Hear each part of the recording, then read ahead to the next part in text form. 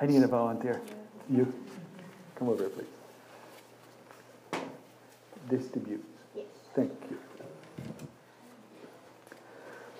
When Ian asked me a couple of weeks back, he mentioned about Abraham, grace, new covenant. But for us, when I say us, Doris, and quite a few other people as well, who've known me, known us, it's been a walk for us, quite a long walk of discovery, of understanding, of finding new things. But again, it's just seeking after truth. Everything has to do with the truth. And Jesus is truth. And the question always comes back, were we willing to unlearn something that was false or not quite right in order to learn something that is right? So we've been in this process for quite a few years now, like I said. And it's been marvelous. Let's put it this way, it's marvelous. Because we are able to understand far better God, His scriptures, and one another, how to relate to one another. So that helps. And one thing that those people that know me will relate to this, because I keep insisting on that. Everywhere I talk or I speak with people, who were the recipients of the scriptures? The letters to the Colossians. The letters to the Colossians is written to whom? To you, or to the people 2,000 years ago in Colossae? Oh, them. The Jewish scriptures were given to whom? The Jews. What did they understand? And I've been seeking that for years and years, and I read extensively. And to me, is to adopt the understanding that they had, then to apply it to what I read. If I can put myself in their shoes, then I can get an understanding of what I'm reading a lot better, instead of coming up with some weird teaching like we've heard over the years.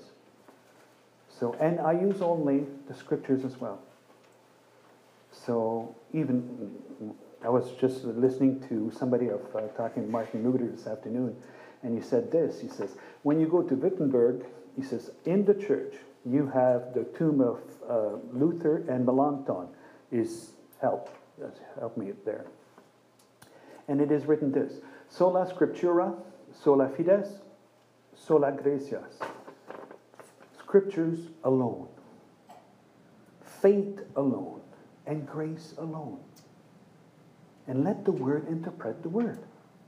We don't have to go outside the word in order to find interpretation. So that's one way I work. Context is extremely important. So everything that we're going to be discussing for the next 2 weeks, don't be afraid to have this. You have questions? Write them down, please. We'll discuss them. Everything's going to be about the covenant. But in order to understand what Abraham, how it was fulfilled, I think that we should have more of a foundation first of what covenants are, how they're established, what are these covenants, how they apply to us, in order to see how good the new covenant is, and how great and how powerful. So when you read Romans and Hebrews afterward, and you say, wow, this thing is really something. So that's my approach now. And I want the purpose that I have is to make you think. Is there a different way that I can read this and get something that I never saw before? Because He's the Holy Spirit, the Spirit of revelation. He removes the veil. So that's my prayer. Father, in Jesus' name, we thank you, Lord, that your word brings light. Everywhere we read it, that we meditate on it, anything that we bring our mind back to you, your word brings light. And in you was life, and you were the light of the world. So we thank you, Lord, for the time we're going to have together, that you're going to have to, you will speak to the heart of the people, that which they need to hear. And we just submit ourselves unto you right now, Lord, in Jesus' name. Greg Moore has a habit of reading a funny, as you know. So I have one, but it applies very, very much to what we're going to have here. It's a new pastor. An older preacher told a story of a younger minister interviewing for first pastorate. The pulpit committee had invited him to come over to their church for the interview. The committee chairman asked, "Son, do you know your Bible pretty good?" Young minister says, "Oh yes, pretty good." Chairman says, "Which part of the Bible do you know best?" He responded saying, "I know the New Testament best." "Which part of the New Testament do you know best?" asked the chairman. Young minister says, "Several parts." Chairman says, "Well, why don't you tell us about the story of the prodigal son?" Young minister said, "Fine. There was a man of the Pharisees named Nicodemus who went down to Jericho by night, and he fell upon stony ground, and the thorns choked him after that. The next morning, Solomon and his wife, Gomorrah, came by and carried him down to the ark of Moses to take care of. But as he was going through the eastern gate into the ark, he caught his hair on a limb. And he hung there for 40 days and 40 nights. And afterwards he did hunger. And the ravens came and fed him. The next day, 3 wise men came by and carried him down to the boat dock, and he caught a ship to Nineveh. And when he got there, he found Delilah sitting on the wall. And he said, "Chunk her down, boys, chunk her down." And he said, "How many times shall we chunk her down? 7 times till 7? And he said, "No, nay, but 70 times 7. And he chunked her down 490 times. And she burst asunder in the midst. And they picked up 12 baskets of the leftovers. And, gentlemen, let me ask you, in the resurrection, whose wife shall she be?" He got hired on the spot. So, it's this exemplified the way of not reading, how to not read and understand the word. Okay? So,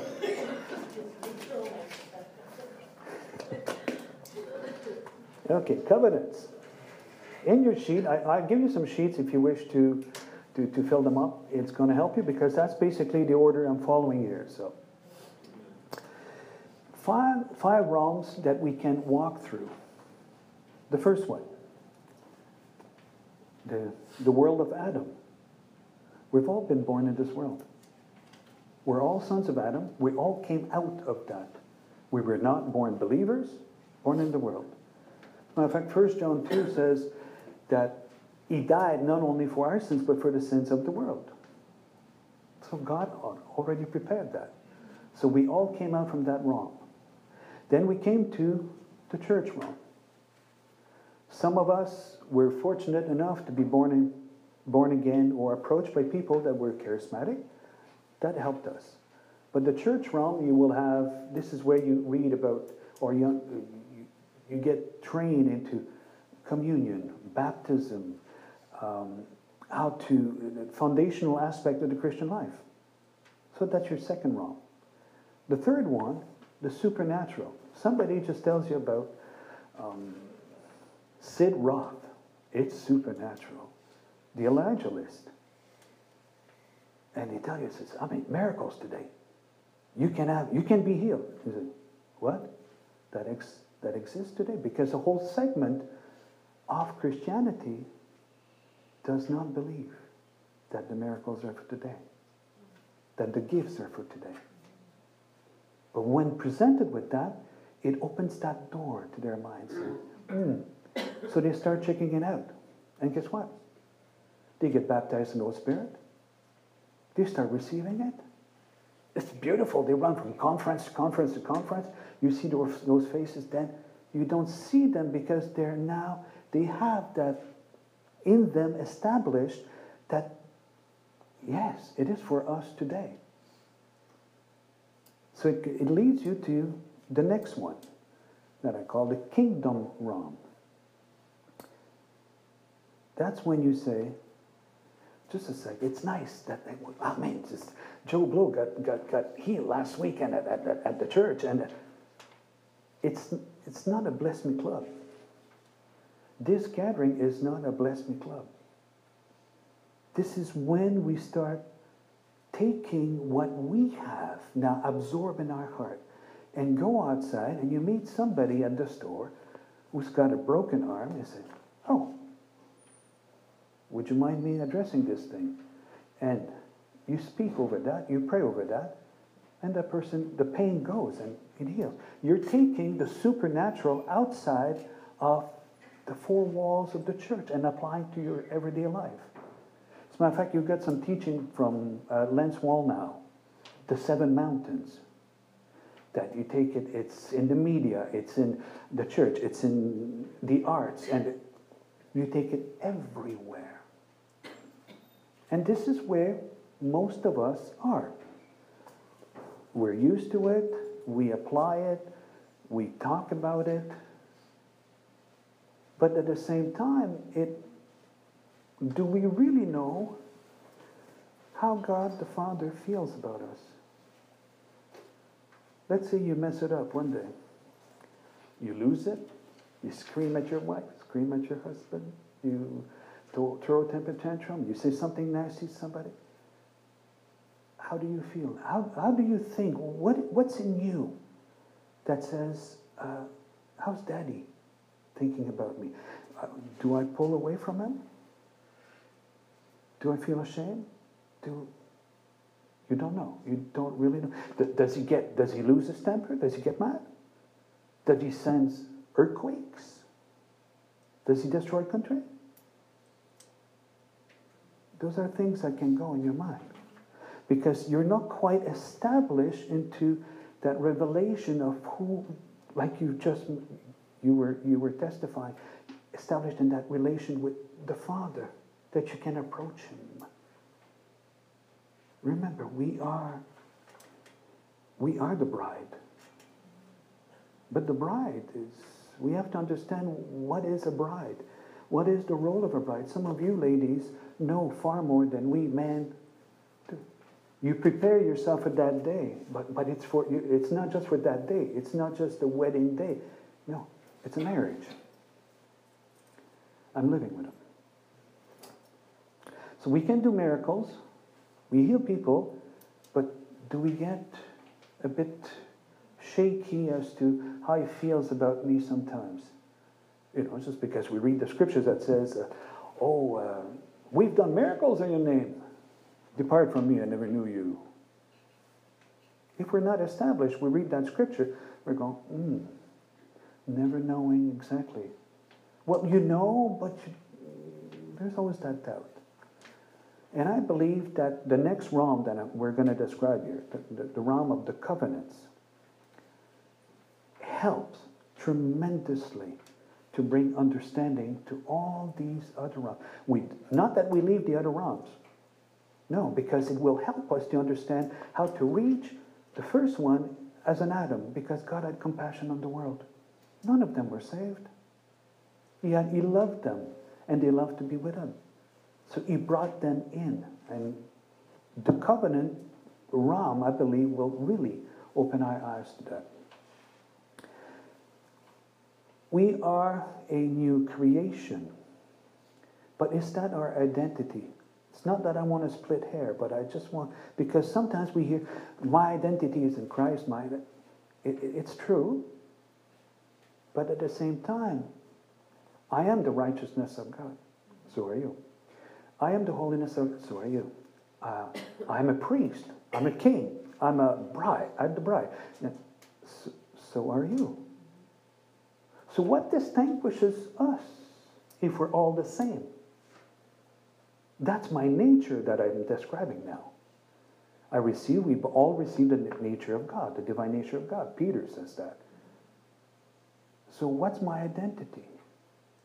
Paul in Corinthians goes even further. He says, one is a hand, the other one is a foot, and the other one is this. And we must all function together in that body. Otherwise, if we'd all be the same, we'd be one giant eyeball. That's exactly what Paul says. So what is that identity? What are your giftings? What is the purpose that you have? What is the calling that you have? I believe that's more your identity. And we need to grow in both. Understanding of our nature and understanding of that identity. It's not one apart from the other. It's both. So, you have a Bible, I hope? Yes. What's this little Bible? Help me, describe it. What is it? Talk to me. Word of God. Word of God.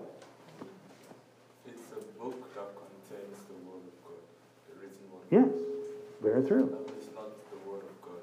It Mm-hmm. contains the written Word of God. Good distinction. So we have many. Yes, go ahead. The mind of Christ. The mind of Christ. It is. Yeah. We have many different ways. There's an echo. Go. Sorry.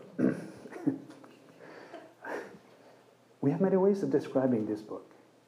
But how can we present it in a way to each, so that it makes sense to us, but it will make sense to others? I mean, to the people out there, the atheists. I work with atheists. I work with agnostics. I mean, they're from the whole spectrum, and we have some fun discussions at times, real fun discussions. But to them, it's a book. It has no value, no intrinsic value. Yeah, it is the Word of God. It is what records the Word of God. Some people say, well, it's the book of the laws. There are 613 laws in the Old Testament. There's 1,050 laws in the New Testament. And the Holy Spirit helps us to follow all these laws. And I'm going, oh man, it's not a book of law. It doesn't fit with us. We know better. I used to say it's a book of love. I don't say that anymore. It does contain love. But if this love letter tells me I cannot eat any shellfish, any lobsters, any bacon, what do we do with this love letter? So, well, to me, send it back. No. But seriously, it contains all these things. But I'll give you a definition, and it's on your sheet, by the way, that I think fits better. It's a written record of God's covenantal journeys with mankind. Let me say that again. It's a written record of God's covenantal journeys with mankind. And it's a progressive record, if I may add. And it's already, I believe it's in your sheet, page 1, page 2, whatever. You'll find it there.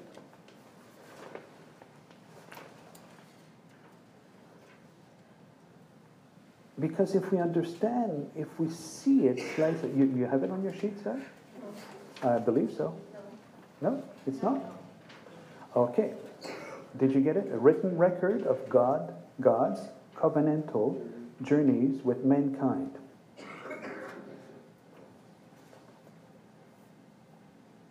Find out, because it's going to help us to find out which covenant applies to you. Because covenant will define the relationship that you have. And when I say covenant, maybe a covenant that comes to your mind would be the marriage, the wedding. You're married, so you have a covenant with your spouse. So you know how to relate because of that. So let's find out which one we believe we're in. Are we in Noah's covenant? Are we in Abraham's covenant? Are we in Moses' covenant? David's, Jesus? We need to find it out.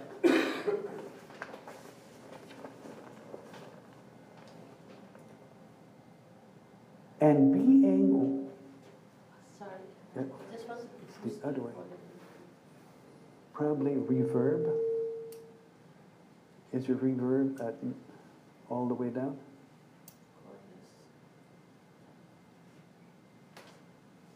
Okay. Okay, there's an echo, yeah. You Yeah, no problem. Being righteous. And being righteous, God is always righteous toward us. He's always been righteous toward us. But being righteous, you can define it as being faithful to the covenant that you are in. God is righteous because He is faithful to the word that He has for you. He'll always remain faithful. God is always backs His covenant partner also, wherever you go. Think of, let me give you an example.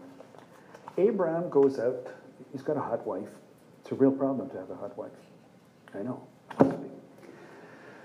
So he goes out and he goes to see Pharaoh, and he lies to Pharaoh. He says, she's my sister. Because he's afraid. He's afraid that he's going to get killed and the wife is going to go. The guy is a coward, and he's a liar. And he does that twice. Not once, twice. Two kings, King Abimelech and Pharaoh. And both times, the other people get punished. Pharaoh got punished, his household. Abimelech's household got punished. Who lied here? Abraham. Oh, why did they get punished?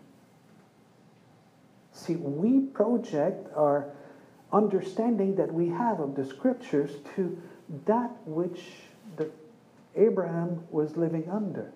God made a covenant with Abraham. Did He tell him, you will not lie? Oh. Did He tell him, you will not speak evil about your what? No. I will make you great. I'll establish you. I will. So that portion is not part of Abraham's covenant. And God is righteous, and He backs up His partner wherever he goes. He's backing up Abraham, not Pharaoh, not the other one. As a matter of fact, He says, he's a prophet, and he's going to pray for you and your household. And he comes out with more money. But if we apply Moses' law to Abraham, he's a liar. But that's a different covenant. Abraham lived under a covenant that God established with him, and God was righteous toward him.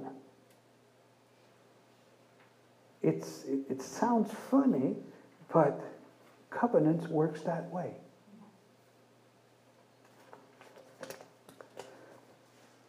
How we got the Bible? Very quick journey here. I wrote a little line in there that says, do you feel guilty or a tinge of whatever, just when you read the Bible? There's an explanation for that. Okay. When did we get the Bible that we have today? Any ideas? The index of the Bible, the compilation of the New Testament, 396. For 400 years, they did not have a compilation called the Bible. Bible means books, by the way, plural. So it's a bunch of books that we put together. 405, first translation in Latin. Nearly 1,000 years goes before the first one, John Wycliffe in England, Oxford in 1370, he puts the Bible from Latin into English, into the common people language. For 1,000 years, this thing is locked down solid. Only the people who knew Latin, Greek, and Hebrew could read it and bring you what it says. By the way, the Pope is calling for a crusade to go to Jerusalem. The Bible says so. People can read it. It's in Latin. They could tell them whatever they want. They were free, and He did tell them whatever they wanted. 1370, Wycliffe writes it in English. Oh, by the way, the rate of literacy in 1370, 9%. 1 in 10 knew how to read or write. So the rest of the people were just believed whatever they were told. Then it goes down to first Bible that is printed is in Germany, Martin Luther, 1522. It literally breaks open the doors of what we have today. It broke the back of the church, the absolute control of the church. Because now the Bible was in the common people language, printed, not just copied by hand. 5 years later, William Tyndale, the British fellow, puts the New Testament, the first translation from the Greek and the Hebrew into English language. Again, Gutenberg Press, by the thousands. Literacy's picking up. 17th centuries, you have people that are writing commentaries. Bible schools are founded. The Pilgrims come to America. And they come with the scriptures in order because they wanted to flee away. One of the things they were doing was fleeing away the oppression in England, the control of the church that was oppressing them. They went to America with the Bible in order to have the freedom to worship and preach and declare the word of God. And by the way, they did not come with the King James Bible. I don't know if you knew that. They came with the Geneva Bible. Because the King James, they called it the Anglican Bible versus the Catholic Bibles. Very there were some restrictions there. So they came with the Geneva, which was supplanted afterwards by the King James. And that's why the Americans still swear by King James. More Bibles are printed in King James language or translation in America than the rest of the world. I don't know why, but whatever. So now we're down 500 years since Luther. 2017 was the 500 years that we celebrated Luther. We have Bible schools galore. We have, in all the languages, thousands of translations. We have, where did I put it? Oh, against the post there, Strong's Concordance. Who's ever used one of those? A few people. Good. You know, it's thicker than a phone book. Every single word of the Bible is in there. It's fabulous. Today I have this. I find stuff in there so fast. It's incredible. But he spent decades writing this thing. And he's not alone. There's so many other tools that came around. And it helped us to understand tremendously, make it easier in order to understand what we had. So, that's great. But since 500 years now, since Luther, that the doors have been broken, do we understand the Bible? I don't think so. It's sad. With all the tools that we have, we should be able to grow far more. But yet you talk to the people at the church, they're biblically illiterate. Most people in churches have never read the Old Testament. I go to a Bible study, it's Pentecostal. 2 out of the 25 had read the Old Testament. Pentecostal, born and raised there. And I'm going, ouch. This word should unlock stuff in us because it reveals Christ. And if we do, it's nice to say, I know Christ, but if I don't know what it says about him in here, no good. But also, are we resistant to new information? Am I willing to be corrected? For correction brings life, Proverbs says. The reproof of correction brings life. So I have to be able to receive it, but I know in order to get it also. And to come back to that sentence that I wrote about the teach. We teach the people and we train the people, you have to read the Bible daily. You have to study daily. You have to pray daily. You have Yes, it's good. I encourage people to do that.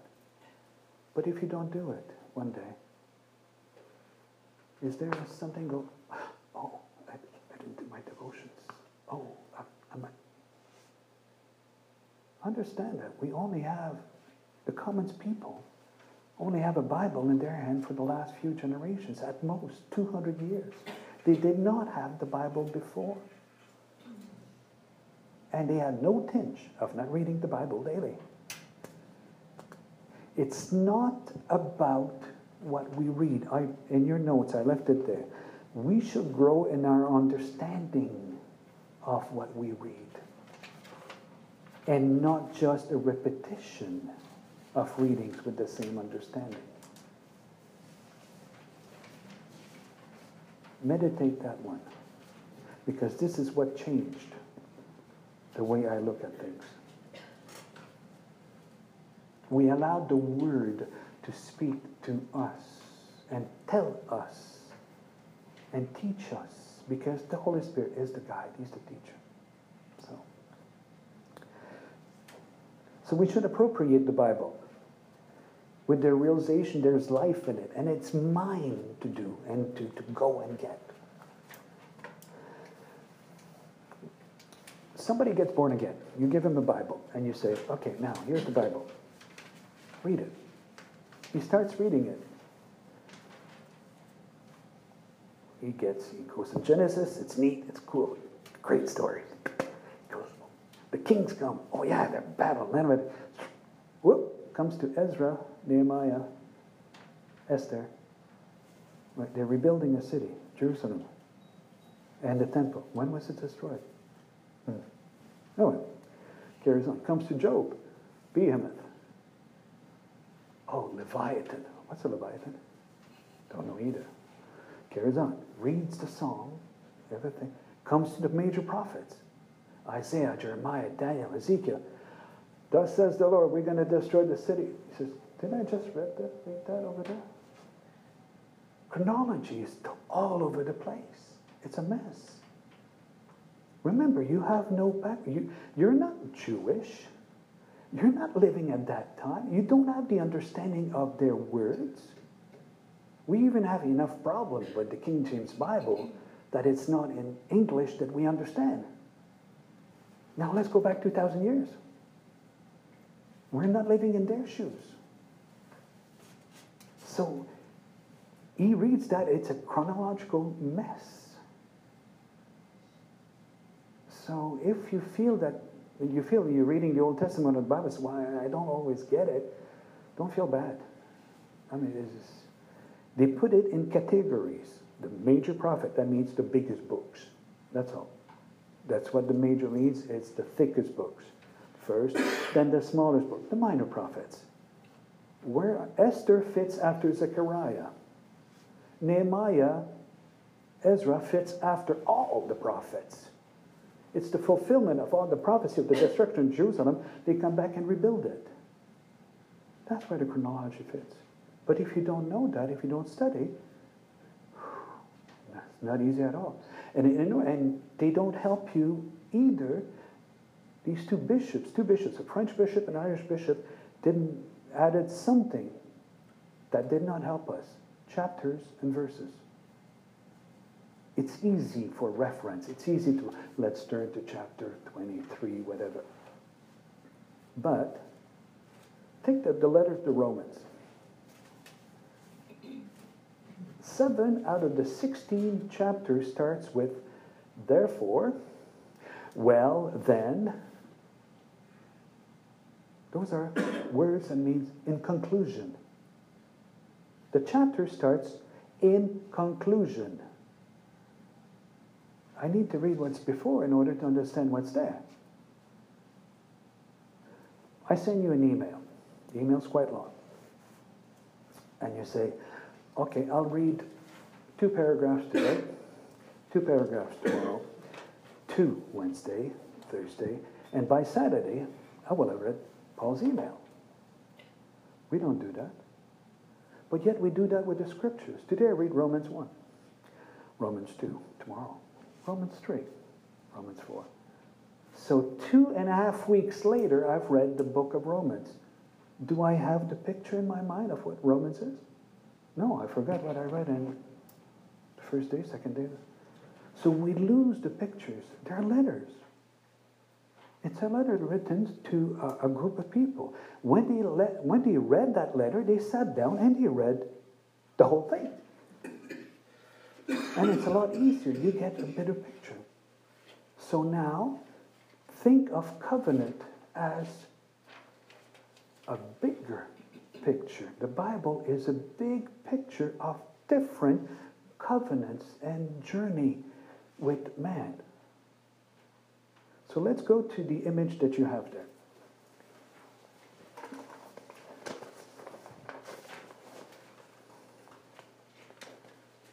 See, all these covenants were historically and contextually understood by the people.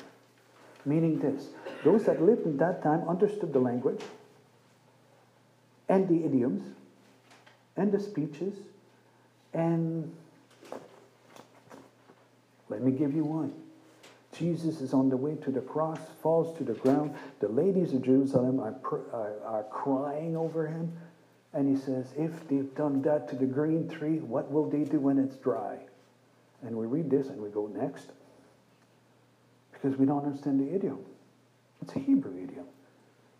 Meaning that if they're doing this to one who is righteous, what will they do with the wicked? Oh, not quite the same. But we don't live there. We don't have that, the background. You're more suited to understand it because you're from that region. So there's culture that is involved. But the Bible is an Eastern mindset book, not a Western book whatsoever. So we need to adopt their thing. So we have 5 major covenants. And in the picture, you have the circle and covenant in the center and a bigger circle around. We have 5 canons. I'll explain that a bit later. But a covenant, it's a little declaration, a little set of rules. Think of a marriage. I promise that I will be faithful. I promise. Little rules that both of us engage in so we can agree upon and live and walk accordingly the journey of that covenant. Now, you have the covenant with Noah, Abraham, Moses, David, and Jesus. Those are the 5 major covenants made with man. God involved with man. There's all kinds of covenants in the Old Testament, all kinds. David makes a covenant with Jonathan. This person makes a covenant of salt with that one. That means he takes a bit of salt in his pocket and mixes it in the bag of his friend, and friend does the same thing. They're simply stating that I will be faithful to my word to you. And if I'm not, we have to separate our salt again to put in each other's bag, which you can do. So you have different things that are made, covenants that are made. But major ones, God intervening with man. 5 of them are declared in the scriptures. Okay? Example. Noah. And let me read you what's the covenant as such. I established my covenant with you, Genesis 9:11, that never again shall all flesh be cut off by the waters of a flood. Never again shall there be a flood to destroy the earth. If you read that like this, and you don't know what took place before, why did you destroy it, Lord? You have to go back to Genesis 1:1 and find out about creation and man falling, and the mess that starts coming. And that God at one point says, enough, cut, flood. Flood comes, starts again. Then you have genealogies. Good. So it gives us an understanding. This is what a canon is. It's a body of literature giving us an understanding of what surrounds the covenant. And in that body of literature, you will have the songs of the time. We call them psalms. It happens to be the Mosaic covenant, and they're called psalms. Poetry, genealogies, the wars, different kings that fought. Everything that surrounds that covenant, they write it down. So it becomes the body of literature surrounding the covenant, explaining and giving us understanding of that covenant.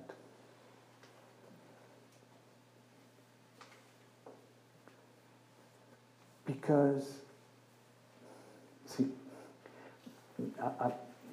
let me touch modern now. We see the division of the Bible as the New Testament and the Old Testament. Does the Bible see itself that way? Not quite. Not all the Old Testament is the Old Covenant. Not all the New Testament is the New Covenant. That sounds strange, but you will see. The Old Testament is made of 4 covenants with their canons. The New Testament is made of 1 covenant, 1 canon. So, how many years before the Old Covenant was given? From creation. 2,800 years. The Old Testament has been running for 2,800 years. Then Exodus comes, and the Old Covenant is given. What we call the covenant, the Mosaic covenant is given. But you've got 2,800 years.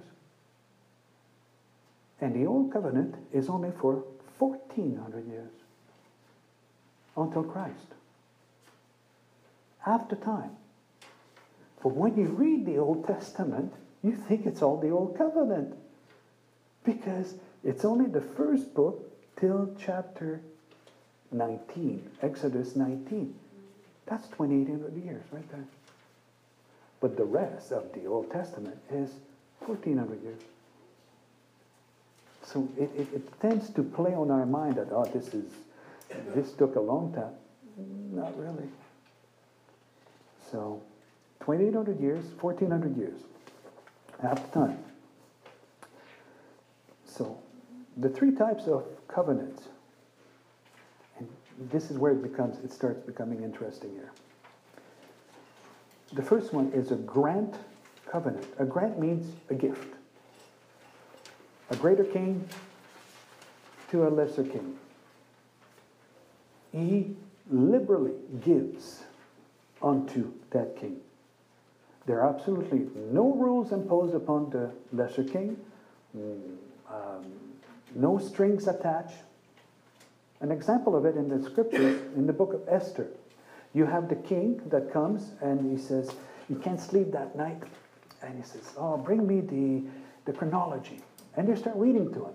And Mordecai, the Jew, dispelled an attack against you. And what did we do for Mordecai? Nothing, my lord. Great. And in the morning, Haman comes in. And he says, Haman, tell me, he says, how can I bless a person that has done this and this and this? And Haman thinks it's about him. When he's talking about Mordecai, he says, that's great, Haman. He says, do what you just said. Go get Mordecai. The king bestowed upon Mordecai something with no strings or no rules attached. That was a grant of the king. That's an example of it. The second one, the one we're familiar with, kinship, partnership. Marriage is a kinship.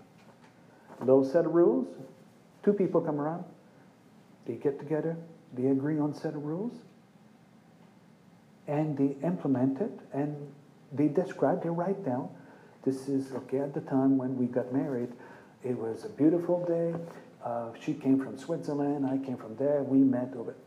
The whole body of literature. We can talk about it because we have that covenant. And the last one, the one that you don't want to see, that used to be quite prevalent, vassal covenant. V-A-S-S-A-L. Or suzerain. Suzerain means that a king that imposes it. For instance, you have Braveheart, the movie. You've seen it? That's vassal. England invading Scotland, imposing on them taxes, killing the armies. All you got left is the handicapped, the old people, the women, and the kids. And he says, I could wipe you out. But I like taxes. I really like money, tribute. You're going to be paying so much for it. That's a vassal covenant. A greater king imposing upon a lesser one and demanding things. And all you can say is, yes. You can say nothing else.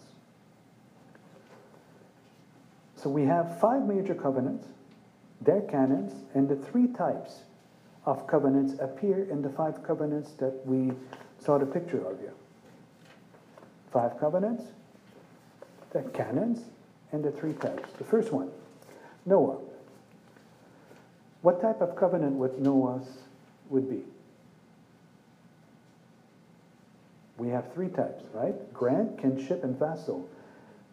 So it's a grand covenant. That's good.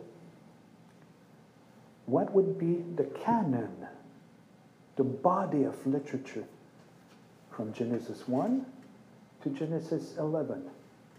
Is the body of literature that explains Noah. Then Genesis 12 starts. And there was a man in Ur of the Chaldees. His name was Abram. Oh, we switched. The covenant has not started, but now the body of the story of Abram started. Genesis 12. The covenant is given in Genesis 15, Genesis 17, 21, and 22 for Abram. But the whole body, the canon, goes from Genesis 12 to Genesis 50. That speaks of Abraham and his family.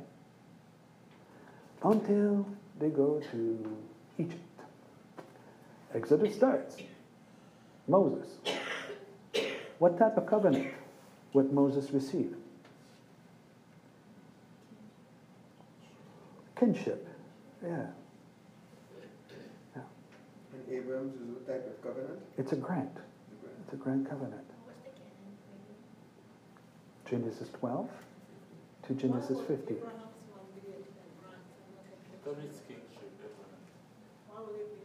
No, Abraham is a grand covenant. God came to him. Okay, let's go with his covenant. He says, I'll make you a great nation. I have taken you from Ur in the Chaldees, and I've brought you here, and I've given you this land. This is the land of your possession, and to all the people. And I'll make you, I'll multiply you. I'm changing your name now from Abram to Abraham, from a nation to a father of many nations. I'm changing the name of your wife to the contentious one, Sarai, to the princess, Sarah. And she will have a son, and kings will come out of her. What does it demand of Abraham? Nothing. No rules, no strings attached. As a matter of fact, he says, Abraham, kill some animals. Kills the animals, splits them in two, and he prevents the birds from eating them, and terrible darkness, the scripture says, falls, and he falls asleep. Then God, in 2 manifestations, go through those animals back and forth, back and forth. They're demonstrating a covenant, how the covenant is cut. We walk back to back, holding on to the arms of each other, in through the animals, and back and forth, declaring that if I'm unfaithful to this covenant, let it be unto me like this, these animals. So, Abraham as grant covenant. Moses, as we'll talk about Moses a bit later, but he has a kinship covenant. And the body of literature is basically from Exodus 20 to the rest of the Old Testament. That's the canon that surrounds it. David is an exception in the Old Covenant. He's able to see the heart of the Father. And he's called a man after, God says, a man after my own heart. He's not like Moses, he's not like anybody else.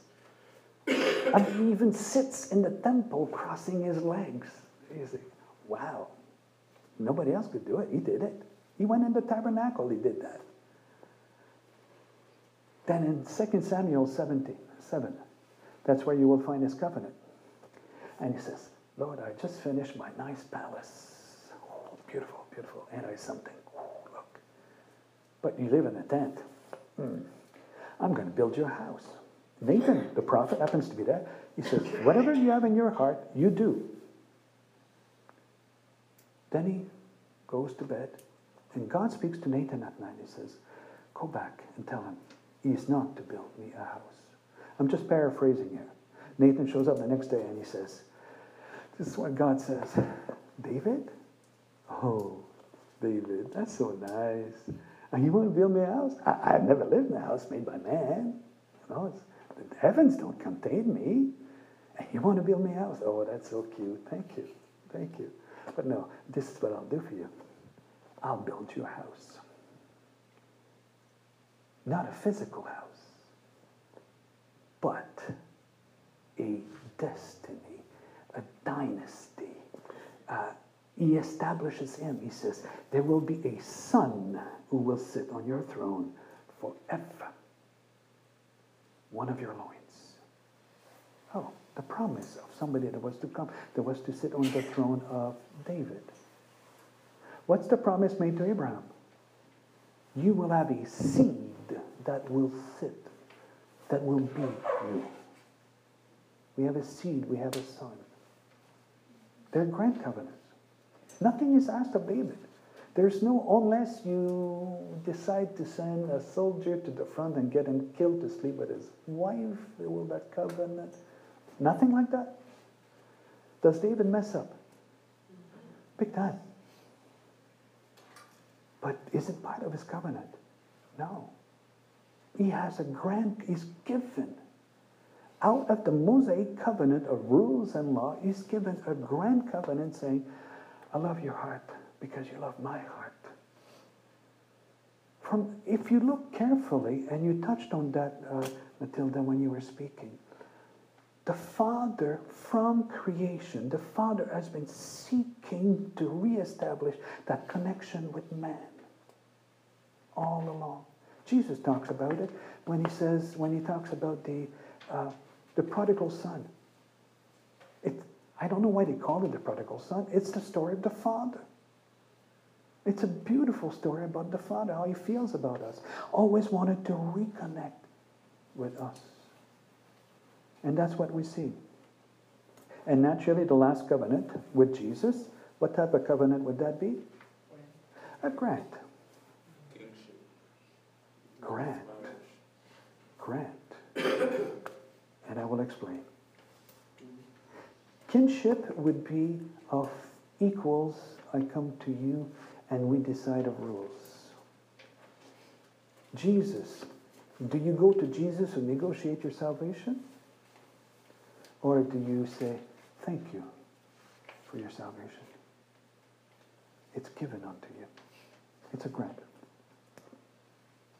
So what happened at Mount Sinai? Now we're going to talk about Moses here. Let's check the time, 52. We're fine.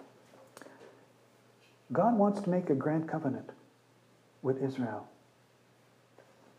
They're at Mount Sinai. He's taken them out of Egypt.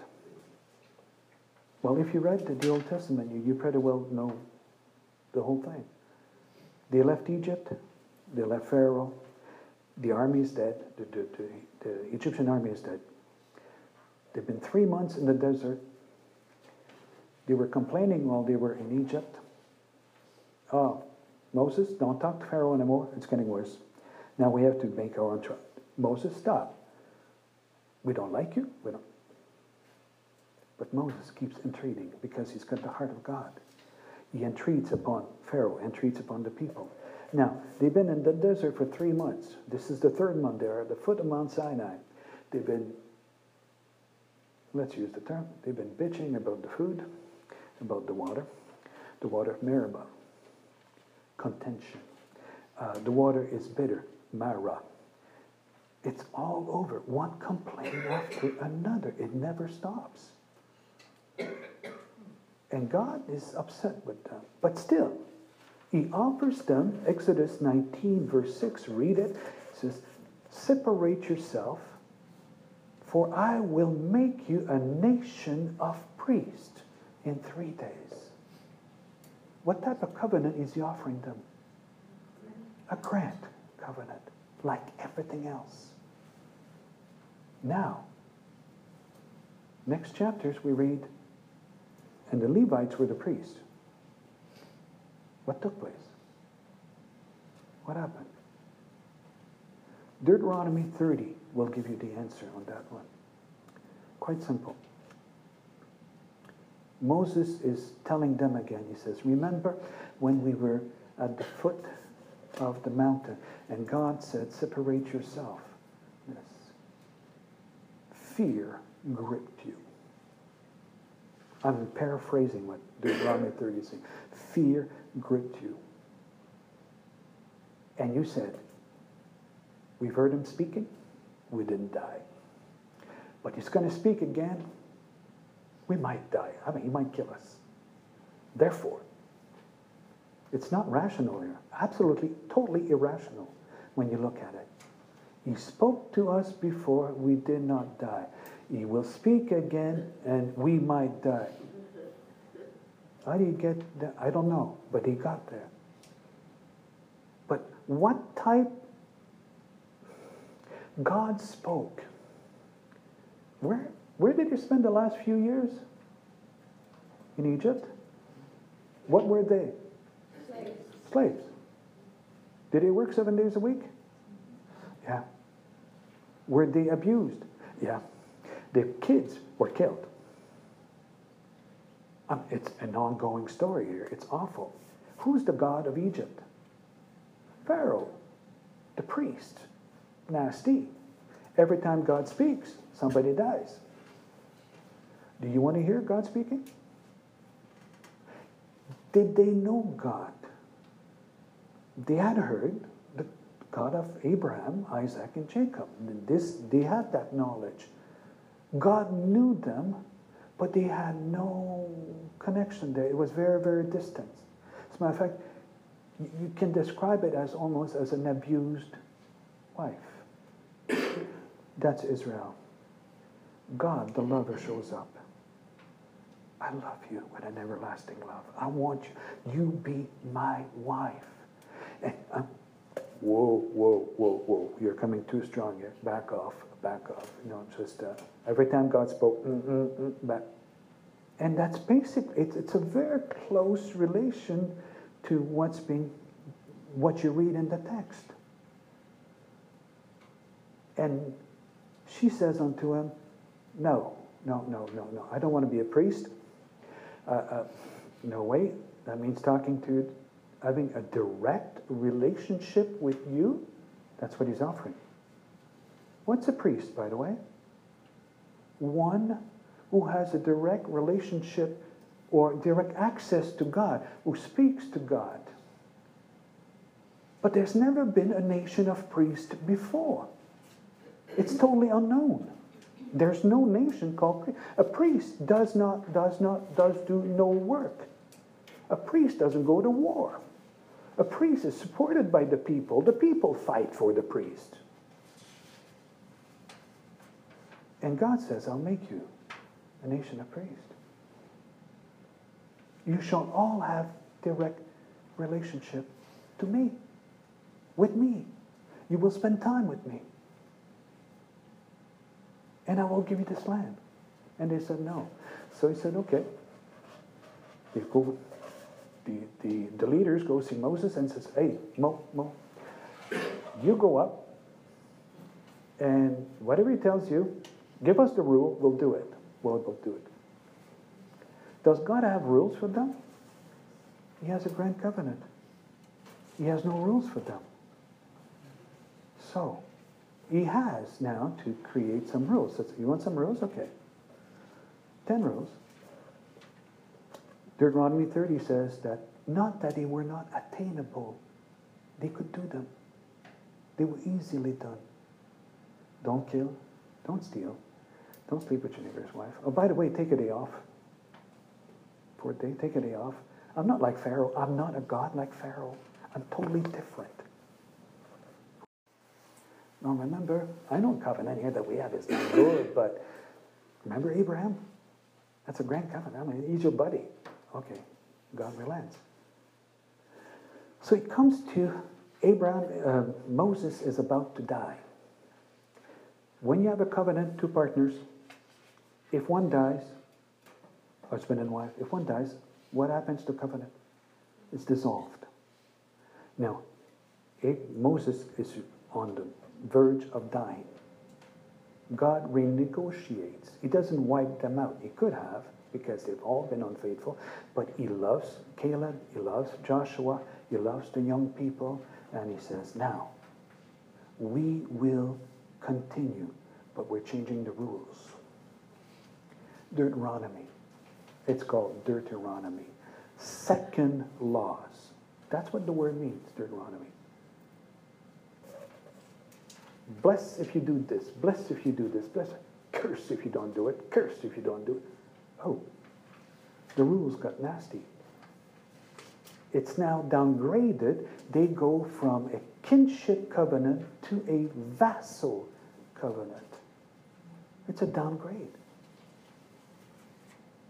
And when you look at David in there, who goes around that, find the heart of the Father, it's beautiful.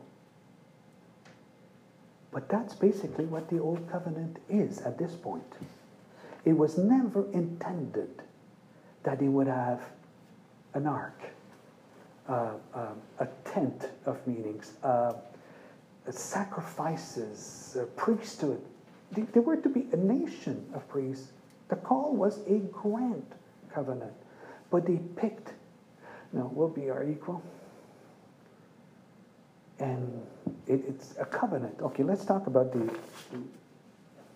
how a covenant is made. King Ian, King Paul, we establish a covenant. We come together, we establish some rules. And we say, okay, this we will agree. You go to war, I have your back. I come and protect you. I go to war, you come and protect me. My people is your people is my people. And we agree on that. We're two kings. So we write it down on stones or whatever. We write the stories of the battles, our battles, because we're different kings. We write all that stuff. We go back to our people. He presents it to his people. I present it to my people. I have a covenant with King Ian. Yes. I take my covenant, I go to my box, and I have a tabernacle, tent or building where I keep my box. It's called the Ark of the Covenant. Oh, you've seen the movie. Good, good.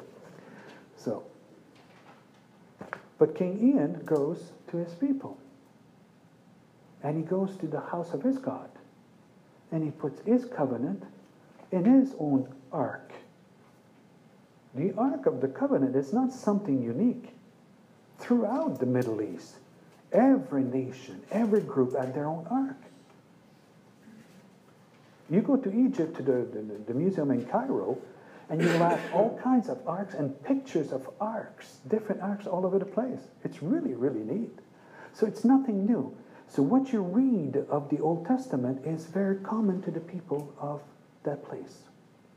Now, he presents it there. If he breaks his covenant, because he put it in the ark of his God, he is declaring, if I break the covenant, you, my God, come against me. Because he doesn't believe in my God. His people don't believe in my God. My people don't believe in his God. So I go and do the same thing. That is the normal establishment of a kinship covenant. Now, let's read the abnormal one. The old covenants. Are there two gods? No, there's only one. So Moses comes down with two tablets, written on both sides, it says. Remember the movie? Roman numerals? I too in Egypt, Roman numerals, real cute. So, nothing of the movie fits the reality. It's written on both sides, 1 to 5, 6 to 10, but he's got both copies.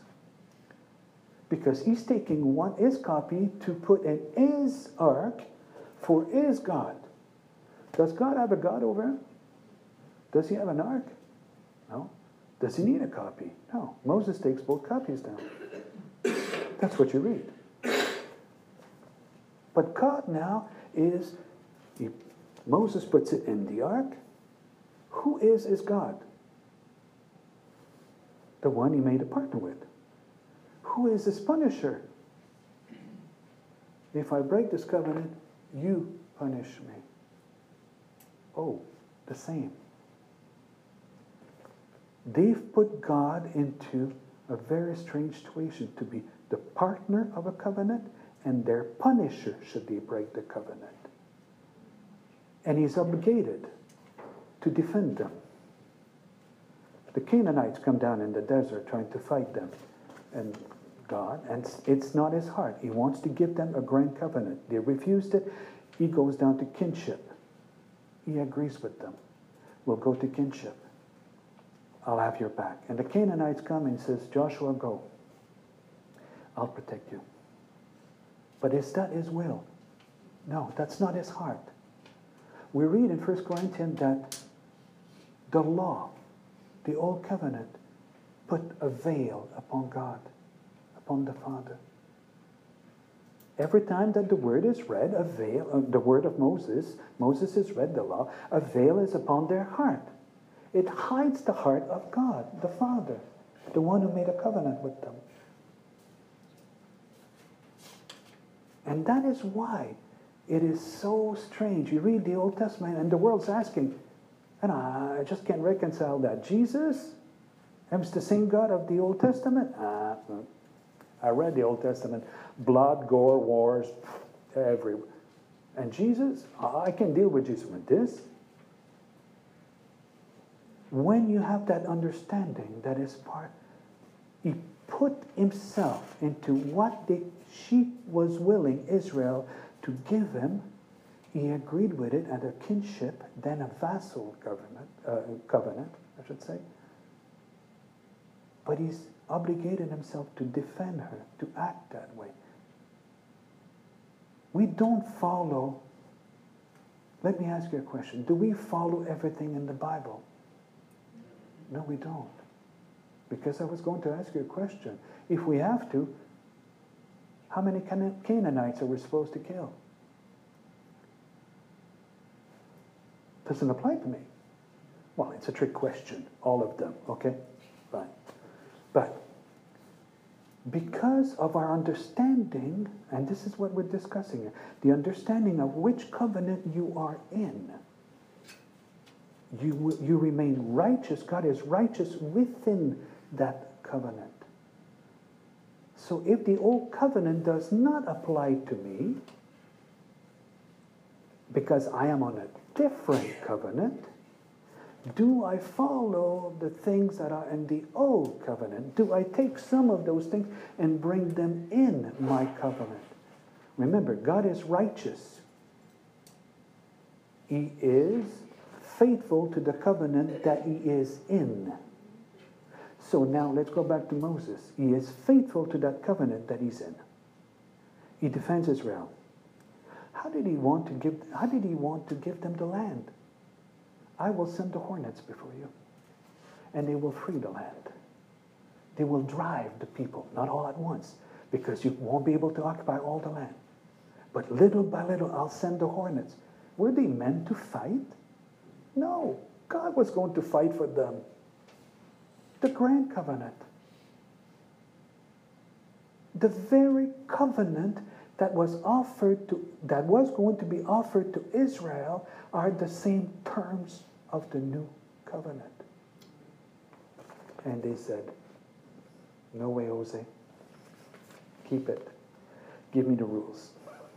They fell in love with the rules. The rules are the veil that hides the Father. And they're following the rules, the veil, the veil, the veil, the veil.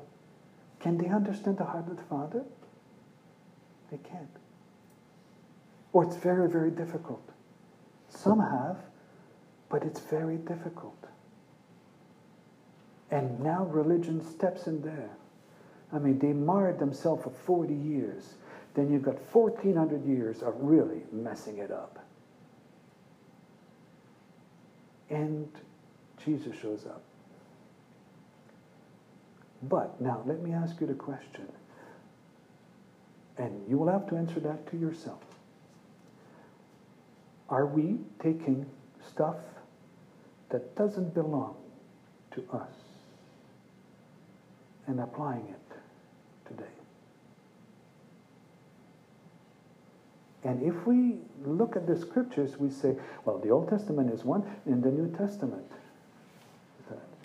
Let me suggest a better division. The picture that you have, a division of 5. When you start putting that into practice, okay, this belongs to Noah. Great, I can understand what Noah. I go to the next one, Abraham. Wow, this is what it is. When you come to the new covenant, you do the same thing. And you start understanding what has been done for us. But at the same time, you take, if you break them in 5 and read them and get the understanding out of it, it will help you to understand better. Not to confuse what is what and where is what. Where do I belong? Because this is what it is. Where do I walk in? Because God is faithful to that covenant. And He will act accordingly to me. And covenant defines relationship. If I walk in both covenants, the old and the new, and I keep mixing my terms, how do I relate to God? I don't know. It's messed up. I'll be very legalistic. But I don't see Jesus legalistic whatsoever. So God in the Old Covenant is the punisher and the partner of Israel. And that explains an awful lot, all the mess that we read. But the entreatment also of the prophets. Turn your heart back to me. Turn your heart. As a matter of fact, Moses, just before he dies, says, chapter 32, Deuteronomy, he says, I know that once I die, you will mess it up so badly. You will go a-whoring after all the gods of the land. And he tells the future of Israel. Then he tells them, he says, but there will be one that will come, he says, he will send you out in exile. Then he will bring you back, then he will circumcise your heart. Deuteronomy. Did he kick them out? Did he bring them back? Did he bring the person to circumcise their heart? Yes, Jesus. Stephen, he's telling the Sanhedrin, just about to be stoned. And he says, you stiff-necked people, it was about you that he prophesied, to uncircumcised of heart. And he lets them have it. And they're saying, what are you saying? Jesus is the one who was to circumcise our heart. They took up stone and they killed him. The people of the New Testament at the beginning, the church, the early ecclesia, understood these things. But we're detached from it. So we need to really try to get the understanding that he had. And he understood covenant.